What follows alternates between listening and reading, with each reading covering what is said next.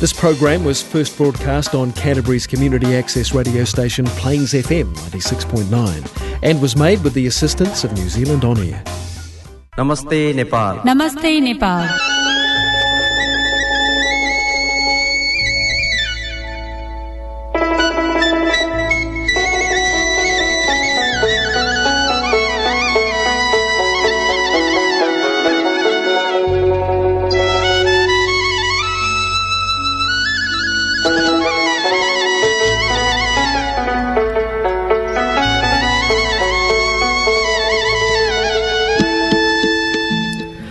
नमस्कार plains FM 96.9 मेगाहर्जमा यो हो क्राइस्टसवासी नेपालीहरूको आफ्नै कार्यक्रम नमस्ते नेपाल। संसारकै चिरको टोपी सगरमाथा हो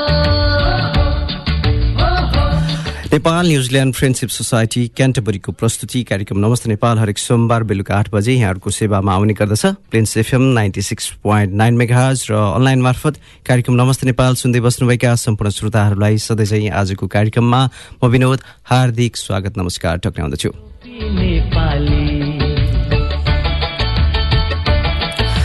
हजुर श्रोता, मौसम र समय स्थानले पनि फरक खालका मौसमको तापक्रमहरू दिने गर्दछ। अस्ट्रेलियामा 44 डिग्रीको सेल्सियसलाई महसुस गर्दै रहनुभएका नेपालीहरू पनि हुनुहुन्छ। अनि नेपालको कुरा गर्ने हो भने अहिले हिमाली जिल्लाहरूमा अनि विशेष गरी देशका हरेक क्षेत्रहरूमा चिसोको अत्याधिक महसुस गरिएको छ र हिमाली क्षेत्रमा त हिउँको कारणले गर्दाखेरि जनजीवन पनि प्रभावित भइरहेको बेलामा क्राइस्टचर्चमा पनि हामी मध्यम स्थानमा उभिरहेका छौँ।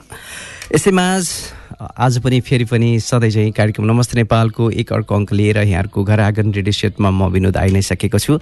क्रिसमसको तयारी लगभग पुरा भइ नै सकेको छ।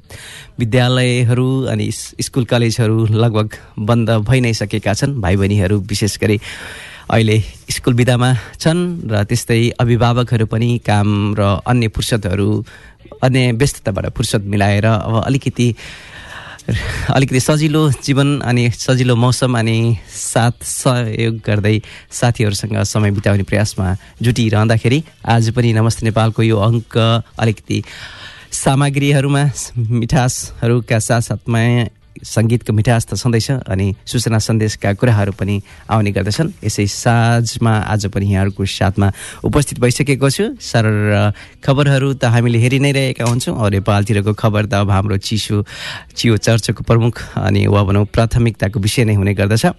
पर्यटन तथा नागरिक उड्डयन मन्त्रीले निजगढ अन्तर्राष्ट्रिय विमानस्थलको शिलान्यास मक्सिरभित्रै गर्ने घोषणा गरेको भए पनि अहिले पुस लागिसकेको छ। अहिले पुस लागिसक्दा गत आइतबार सर्वोच्च अदालतको अन्तरिम आदेशसँगै दोस्रो अन्तर्राष्ट्रिय विमानस्थल निर्माण प्रक्रिया थप अन्यलमा परेको छ र सर्वोच्चले विमानस्थल तयारीका लागि भनेर काटिने भनेको रुखहरू अहिले तत्कालका लागि बन्देज गरेको छ वा भनौँ निषेध लगाएको छ।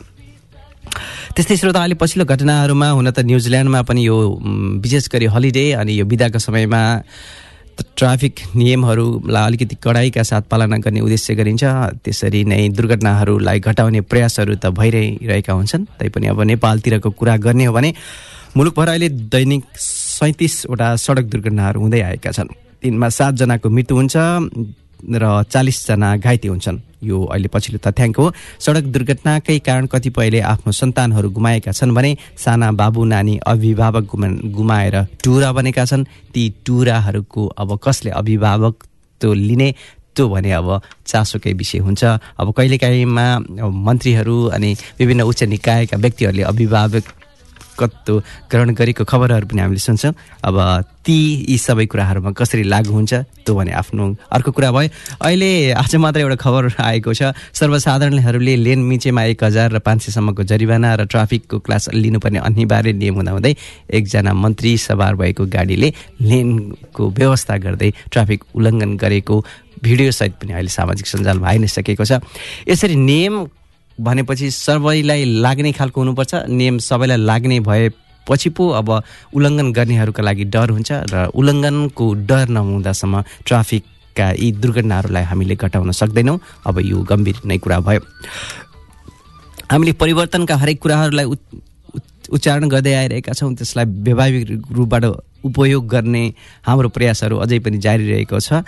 अब गोकर्णको 2723 रोपनी जग्गाको लिजको समय 6 वर्ष बाँकी छँदै फेरि 25 वर्षका लागि सस्तो मूल्यमा लिजमा दिएको र सरकारलाई 6 अर्ब रुपियाँ घाटा हुने गरी दरबार मार्गमा रहेको नेपाल ट्रस्टको जग्गा यति एयरलाइन्ससँग जोडिएको संस्थालाई दिएपछि लोकतन्त्रको महसुस हामीले अब कसरी गर्ने हो भन्ने कुरा पनि फेरि प्रश्नहरू उब्जाएर आएको छ।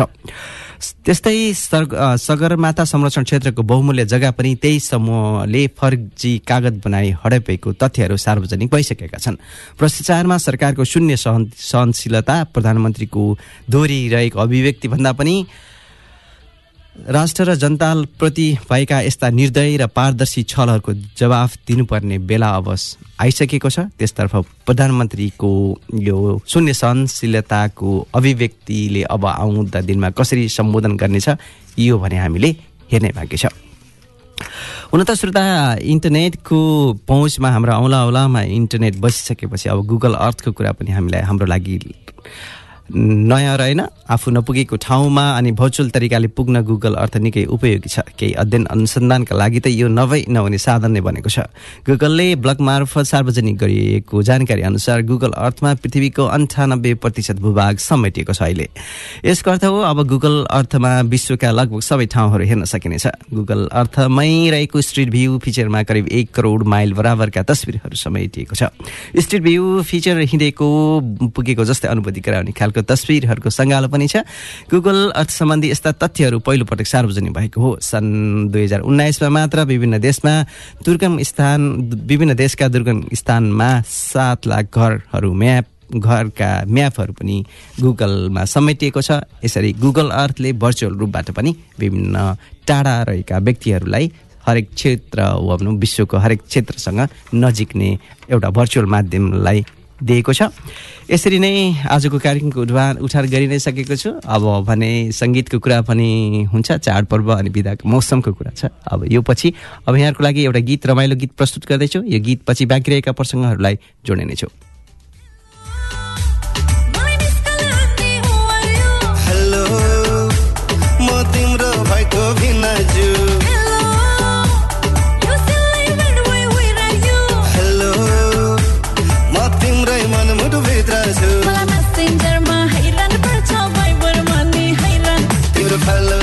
गर्दै मेरो जाने बोका भरन ए फेसबुक आइडी नि फेक हो कि फोटो नि छैन।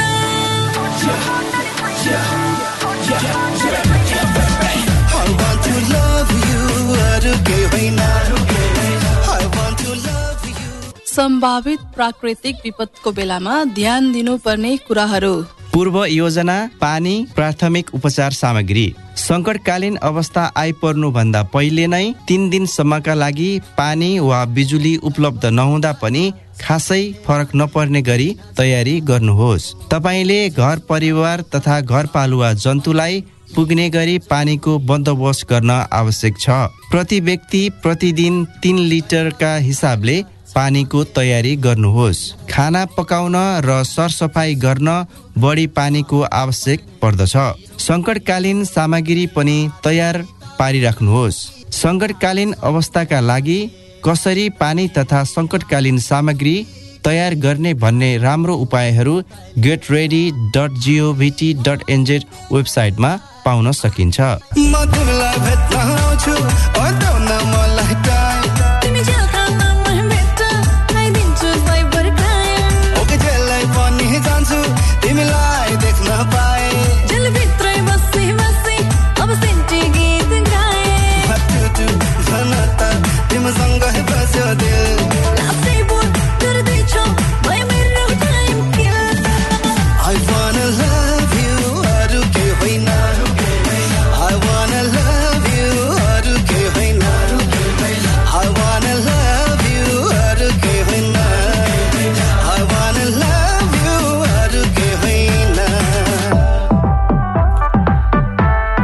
हजुर श्रोता, हामीले गुगल अर्थको कुरा पनि गरिसकेका छौँ। मानिससँग जोड्ने हरेक खालका भर्चुअल उपायहरू छन्। फेसबुक अनि ट्विटर लगायतका सामाजिक सञ्जालहरूले त्यसको बयान गरि नै सकेको हुन्छ। टाढा रहेर पनि आफ्ना आफन्तहरूसँग जोड्ने हरेक माध्यमहरू बनिरहेका छन्। हुन त ती माध्यमहरू आफ्नो पहुँचमा पुग्दै गर्दा त्यसका अर्का असर पुग्ने खालका प्रभाव पुग्दै गर्दाखेरि असर पर्ने खालका पाटाहरू पनि उद्घाट भइ नै सकेका छन्। त्यसतर्फ त हामी सचेत हुनुपर्दछ। माया व्यक्त गर्नेहरूले जेलमै जान पनि तयार रहेको यो गीत आजको कार्यक्रममा प्रस्तुत गरिसकेको छु।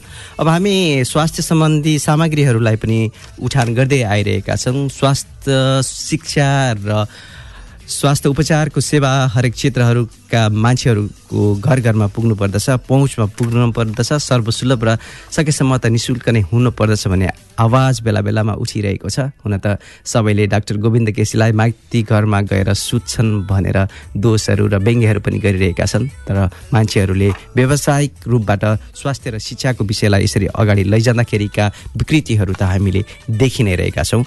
तर अब स्वास्थ्यले थलिसकेपछि स्वास्थ्यको उपचार पनि अब एउटा महँगो बनेको छ। त्यसले एउटा जीवनमा कसरी असर पार्दछ भन्ने एउटा प्रतिनिधिमूलक खबर यहाँ जोड्न लागिरहेको छु। रोगले थलिसकेपछि स्वास्थ्य उपचार एवं औषधि मूलो खोज्दै काठमाडौँ पस्नेहरूको लस्कर उदेक लाग्दो छ। तर उपचार खर्च त कहाँ हो कहाँ, यहाँ ओत लाग्ने ठाउँ पाउनै गाह्रो छ। त्यसैले कोही अस्पतालकै चिसो भुइँमा रात कटाइरहेका छन् भने कोही सुकुम्बासी बस्तीमा डेरा जमाइरहेका छन्। यस्तै एक पात्र हुन् सुब्बा गोले। सुब्बा गोले एउटा प्रतिनिधि पात्र मात्रै हुन् श्रोता। नेपालका हरेक क्षेत्र हरेक गाउँहरूमा यस्तै पात्रहरूको सङ्ख्या धेरै नै छ। उनले भक्तपुरको मनोहरा किनारा स्थित सुकुम्बासी बस्तीमा डेरा जन्माएको पनि वर्ष दिन पुगिसकेको छ।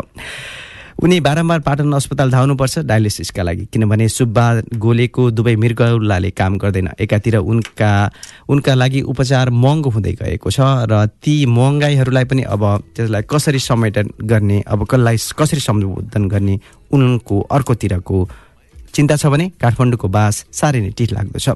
सार्वजनिक बसमा कोचिएर अस्पताल र डेरा आउजाउ गर्दा गर्दै उनले हिउँद वर्ष गुजारिरहेका छन्। यस्तै झन्डै 5 वर्ग किलोमिटर जतिको साँगुरो कोठामा चलिरहेको छ मृगौला पीडित परिवारको दिनचर्या। काम गरेर छोरीको भविष्यको सुन्दर रेखा कोर्ने उनको लक्ष्यमा अहिले पूर्ण विराम लागेको छ।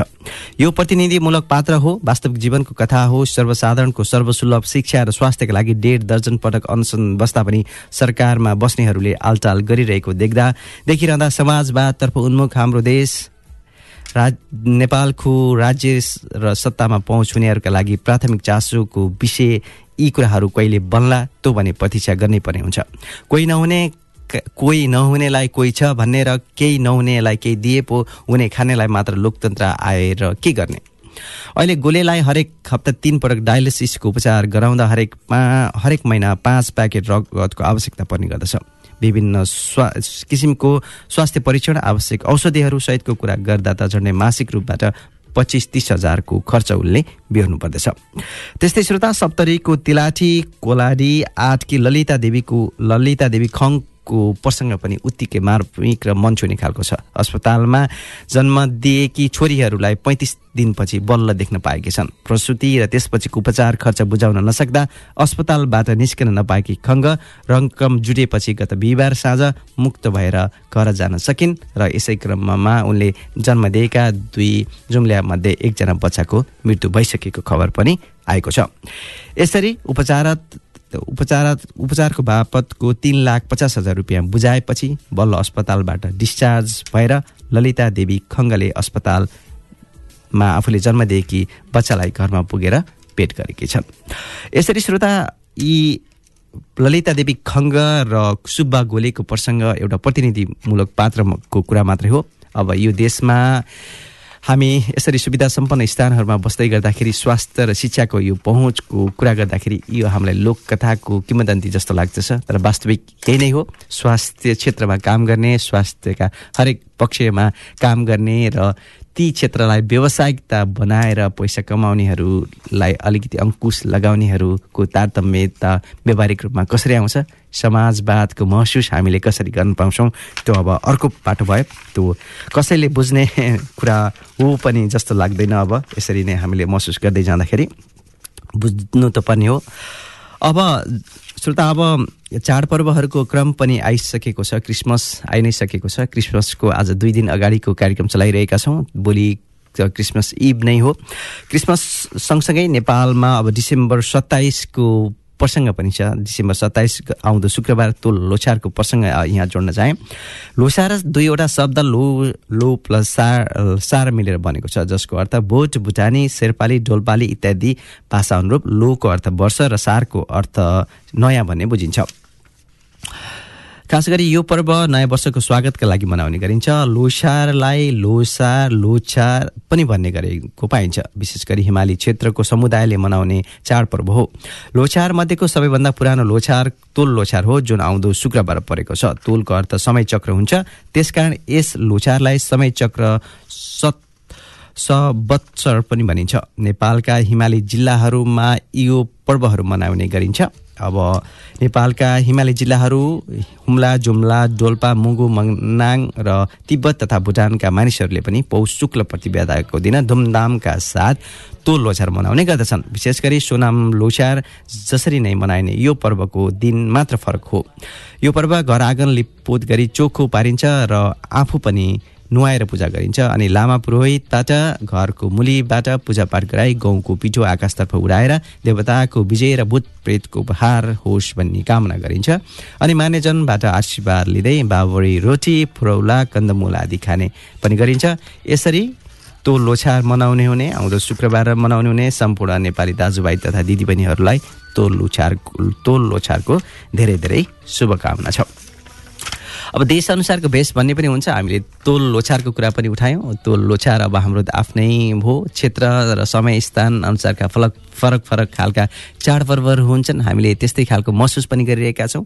अब देशदेखि टाढा रहेर विदेशमा गइसकेपछि हाम्रा आफूले मनाउँदै नमनाउने भए पनि अरूको देखेर पनि महसुस गर्ने हुन्छ अब भाइ बहिनीहरू अंग्रेजी भाषाका मिडियमका क्लासहरूमा जान्छन् अंग्रेजी नै हाम्रो बोल्ने र व्यावहारिक भाषा भइसकेपछि अब यहाँ भाइ बहिनीहरूका लागि क्रिसमस र हाम्रो लागि पनि क्रिसमस अब नयाँ रहेन त्यसैले क्रिसमसलाई आफ्नो गक्ष्य अनुसार आफूले कतिसम्म मनाउनु पर्ने हुन्छ त्यतिसम्मका लागि नेपाली समाजमा पनि मनाएको छ हुन त नेपाली समाजमा पनि क्रिश्चियनहरूको संख्या बढी नै रहेको छ त्यो अर्को पाटो भयो धर्मलाई एउटा प्रचारको माध्यम भन्दा पनि आस्थाको रूपबाट पनि लिनु पर्दछ र अब डिसेम्बर 25 को क्रिसमसको यो प्रसङ्ग सँगसँगै अब म यहाँ जोड्न चाहे यो पछि अब बाँकी रहेका प्रसङ्गहरू फेरि नै जोड्ने छु अब क्रिसमस आइ नै सक्यो इतिहास साक्षी छ मानव समुदायले आफ्नो देवता अगुवा अनि सम्माननीय व्यक्तिहरूको जन्मदिन व्यापक उत्साह अनि सद्भावका साथ मनाउने गर्दछन् चाहे त्यो भगवान कृष्ण हुन् बुद्ध गुरु नानक हुन् या पैगम्बर मोहम्मद 25 डिसेम्बरको दिन भने इसाई धर्मका प्रवर्तक जिजस अर्थात् येशूको जन्मदिन हो यसरी क्रिसमस एउटा ठुलो आकर्षण हो हरेक तर्फ क्रिसमसको हरेक वर्ष नै क्रिसमसको प्रतीक्षा हुन्छ हुन सक्नेहरू नहुनेहरूले पनि क्रिसमसको जोडजाम हुन्छ बिदाको माहौल बन्दछ स्कुल कलेजहरूको बिदा हुन्छ आफ्नै खालको महत्त्व हुन्छ देशदेखि टाढा रहेका आफूभन्दा अलिकति टाढा रहेका विभिन्न क्षेत्रमा रहेका परिवारका सदस्यहरू भेला भएर एकअर्कामा उपहार सार्दै क्रिसमस मनाउने चलन छ जसलाई हामीले दशैंको रूपबाट पनि लिन्छौँ दशैं एउटा अवसर हो क्रिसमस पनि एउटा अवसर नै हो क्रिसमसको ठुलो आकर्षण भनेको सान्टा क्लज हुन् र रातो टोपी लगाएका अनि सेतो दारी जुङ्गा भएको मोटो घाटो ठुलो शरीरको साधुले सबैलाई उपहार दिने र खुसी बाँड्ने गर्दछन् भन्ने विश्वास पनि रहेको छ चाडपर्व एउटा उत्साह हो जसलाई धर्म भन्दा पनि संस्कार संस्कृति र सौहार्दता अनि नितान्त खुसीको अभिव्यक्तिका रूपबाट लिनु जरुरी छ नेपालमा पनि धेरै इसाई धर्मावलम्बीहरू हुनुहुन्छ उहाँहरू लगायत सबैहरूका लागि क्रिसमस रमाइलो रहोस् क्रिसमसको धेरै धेरै शुभकामना व्यक्त गर्न चाहन्छु कार्यक्रम नमस्ते नेपाल र समस्त नेपालीहरूको तर्फबाट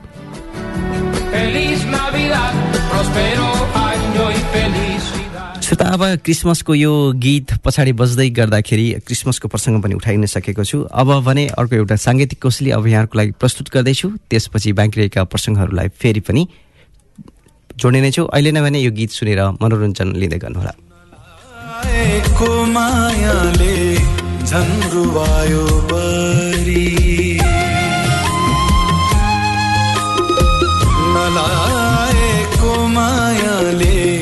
झन्रुवायो बरी नखोजेको काँडाले झन्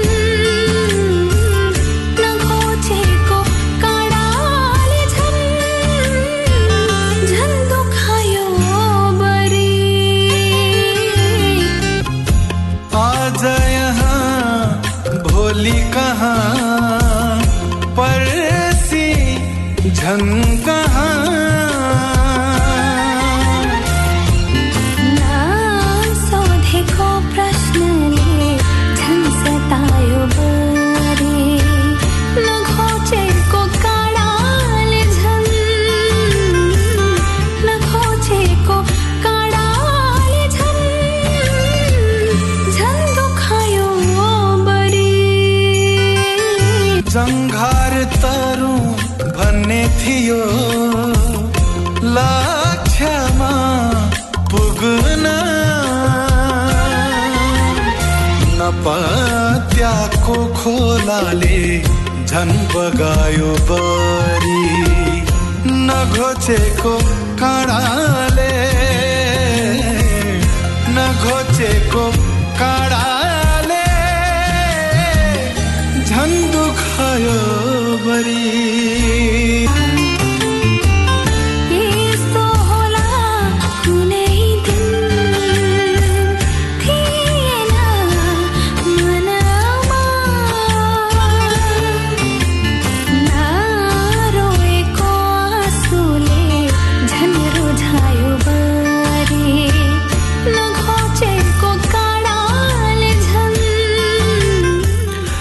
हजुर श्रोता बेलुका 8 बजेदेखि प्लेन्स एफएम 96.9 मेगाहर्जमा प्रसारण भइरहेको कार्यक्रम नमस्ते नेपालमा पनि यहाँहरू प्रत्यक्ष रूपबाट सहभागी भएर हामीलाई सल्लाह सुझाव अनि प्रतिक्रियाहरू दिन इच्छुक हुनुहुन्छ भने हामीलाई नमस्ते नेपाल क्राइस्टचर्च न्युजिल्यान्ड नामको फेसबुक पेजमा पनि पत्ता लागेर साथी बन्न सक्नुहुनेछ plansfm.org.nz मा गएर कम्युनिटी रेडियो र नमस्ते नेपालको बारेमा पनि थप जानकारी लिन सक्नुहुनेछ यहाँहरूले त्यो बाहेक पनि बाँकी रहेका अन्य आफ्ना अनुभव अनुभूतिहरू पनि कार्यक्रम नमस्ते नेपाल मार्फत अन्य अरूहरूका लागि पनि शेयर गर्न चाहनुहुन्छ भने हामीलाई क्राइस्टचर्च आसपासमा हुनुहुन्छ भने व्यक्तिगत रूपबाट पनि सम्पर्कमा आउन सक्नुहुनेछ त्यो सम्भव यदि नभएमा नमस्ते नेपाल cristchurch@gmail.com पनि इमेलको मार्फतबाट जोडिने प्रयास गर्नु सक्नुहुनेछ र प्रसारण भइसकेका कार्यक्रमहरूको बारेमा पनि क्रिया प्रतिक्रिया र सुझाव सल्लाहहरू सबै पनि दिन सक्नुहुनेछ त्यसका लागि हामी व्यग्रताका साथ प्रतीक्षा गरिरहेका हुन्छौँ श्रोता अब जाँदै कार्यक्रमको लगभग अन्तिम चरणमा आउँदै गरेको छु हरेक गीत संगीत पनि एउटा साहित्यको विधा हो र गीत साहित्यका हरेक विधाहरूले हरेकलाई छुनु पर्दछ र त्यसले घोज्नुपर्छ भन्ने हुँदैन तर हरेकको आफ्नै ख्यालको साहित्यका विधाहरू हुन्छन् संगीत त्यस्तै भयो कविता कथाहरू निबन्धहरू आफ्नै खालका हुन्छन् कति कुराहरू आफैमा व्यक्त गरिएका हुन्छन् यस्तै खालको प्रसङ्ग अब जाँदै आजको कार्यक्रममा जोड्न चाहे यस्ता असङ्गत अनेक विचारका सिमानाहरूको बीचमा मैले आफ्नो व्यक्तित्वको 10 गजी किनारा राखेको छु भन्ठान यो व्यथितिहरू र वाङदेलहरू मेरो जीवन नै एउटा एब्स्ट्र्याक्ट जीवन हो यसमा त म रोज पन्छिरहेको छु रोज यसलाई पछ्याइरहेको छु रोज मेरो प्रातकाल तरकारी किन्ने पैसा चाहियोबाट प्रारम्भ हुन्छ रोज मेरो मध्याह्न पैसा आउने बाटो खोज्नमा खर्च हुन्छ रोज मेरो सन्ध्या अलि बढ्ता थाकेर आएछुमा समाप्त हुन्छ रोज मेरो परिचित कतै मर्दछन् तिनको मृत्यु भुल्नमा अलिकति समय खर्च हुन्छ रोज अनि इतिहास सम्झन्छु रोज अलि भविष्यको रेखाङ्कन गर्दछु रोज अलि वर्तमानको मूल्याङ्कन गर्दछु रोज मोलमलाई खरिद बिक्री बन्धक ब्याज गर्दछु आफ्ना आस्थाको आफ्ना विश्वासको आफ्ना इच्छा आकांक्षाको आजको प्रत्येक मान्छे एउटा भगवान हो यस्ता भगवान जसले आफ्नो संसार स्वयं निर्माण गरेको हुन्छ छलले कपटले धोकाले हत्याले ऐनले गैर जिम्मेवारीले अन्धविश्वासले भक्तिले श्रद्धाले र मूर्खाइले रियलिस्ट चित्रणमा म त एउटा प्याज हुँ रङ्गहीन पत्राले मोडिएको अनन्त दुर्गन्ध र गहिराई शङ्कर लामिछानेको निबन्ध एब्स्ट्र्याक्ट चिन्तनको एउटा पाटो एउटा छोटो अंश यहाँहरूसँग जोडे एब्स्ट्र्याक्ट चिन्तन प्याजको यो अंश सँगसँगै अब कार्यक्रमको आजको अङ्कबाट म बिदा भएर जान लागिरहेको छु जाँदै श्रोता अब एउटा दुःखद प्रसङ्ग छ हामीले दीपक छेत्री नामको एउटा कलाकारलाई पनि गुमाइन सकेका छौँ त्यस्तै केशव भट्टराई जस्तो कलाकार निर्माता अनि अभिभावक कलाकारहरूको अभिभावक संस्थाको अध्यक्षलाई पनि हामीले गुमाइ नै सक्यौँ त्यसपछि अहिले अलिकति परिदृश्यभन्दा अलिकति पछाडि बसेर काम गर्ने एउटा स्रष्टाको पनि लाई पनि गुमाउनु परेको छ मधुमेह उच्च रक्तचापका कारण छेक्यो देउराली डाँडा भाइटिकामा भेट्न आउला विदाई छ आजलाई गीतका रचनाकार सुक गुरुङ 54 वर्षको उमेरमा निधन भएको छ अब सुक बाँची नै रहनेछन् उनका गीत र सिर्जनाहरूमा सुकलाई अब फेरि चिनिन र बाँच्नकै निम्ति सङ्घर्ष गर्नु पर्दैन जुनले जीवनको अन्तिम चरणमा मधुमेह उच्च रक्तचाप र मृगौलाको समस्याका कारणले उनले गर्दा उनको दृश्यहरू आँखाको ज्योति पनि गुमाएर जीवनका लागि आर्थिकदेखि लिएर हरेक पक्षहरूमा सङ्घर्ष गरेर जिउनु पर्यो यस्ता खालका सङ्घर्ष अब उनीहरूले बाँच्नका निम्ति गर्नु पर्दैन। सुखको उपचारका निम्ति उठेको रकमले ठडिएको घरमा उनका 2 छोरा श्रीमतीको निम्ति ओत लाग्ने ठाउँ त बनेको छ, तर सुख नै नभएपछि यति बेला त्यो घर पनि उराड्छ। यसरी स्रष्टाहरू आफ्नो सिर्जनामा बाँचेका हुन्छन् र गतिशील जीवनमा मृत्यु त हामीले लेखेर नै आएका हुन्छौँ। तर आज एउटा स्रष्टा छेक्यो देउराली डाँडा र भाइटिकामा बेट्टाउला लगायतका चर्चित र सबैको मन छुने गीतका रचनाकार सुख गुरुङ अब सिर्जनामा बाँच्ने भएर आफ्नो भौतिक शरीर गुमाएका छन्, भौतिक शरीरलाई त्यागेर गएका छन्। उनको शोक सन्तप्त परिवारलाई हाम्रो हार्दिक सम्बर्धना छ अनि मृतक आत्माको पनि हामी चिर शान्तिको कामना गर्दै बेलुका 8 बजेदेखि सुरु भएको आजको कार्यक्रमलाई म यहीँ आएर बिट मार्न चाहन्छु। पृष्ठभूमिमा यो गीत सँगसँगै अर्को सोमबार र बिहिबार बेलुकासम्म आउने नै छु भेटघाट गर्न यहाँहरूको घर आँगन रेडियो सेटमा। छेक्को यो गीतले सुख गुरुङको यो सिर्जनालाई पनि हामी फेरि पनि स्मरण गर्ने प्रयास गरौँ। यहाँहरूका अब क्रिसमस रमाइलो तरिकाले बितोस्, विशेष गरी हलिडे अब क्रिसमस अनि भाइ बहिनीहरूले पनि चक्लेट लगायतका उपहारहरू त पाइ नै सकेका छन् होला। यसरी नै हरेक एउटा उत्सवहरू हलिडेहरूलाई हरेक बिदाको मौसमलाई एउटा काउन्ट गर्ने हिसाबले समय बिताउन प्रयास गर्नुहोला। यो साथसाथै यहाँहरूको हरेक समयहरू विशेष बनुन्, शुभ बनुन्। नयाँ वर्ष सन् 2020 भन्दा अगाडि एउटा कार्यक्रम फेरि नै लिएर आउनेछु। अहिलेसम्मका लागि क्रिसमस मनाउने हुने सम्पूर्ण नेपाली दाजुभाइहरूलाई क्रिसमसको धेरै धेरै शुभकामनाका साथ आजको अङ्क यति नै र आजको अङ्कबाट म विनोदलाई पनि आज्ञा दिनुहोस्। यहाँहरूलाई भने यो सुख गुरुङको रचनामा रहेको यो गीत यहाँ प्रस्तुत गर्दैछु।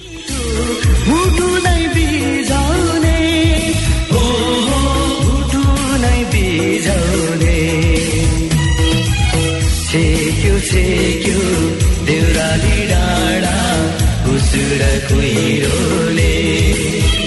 नमस्ते नेपाल, नमस्ते नेपाल।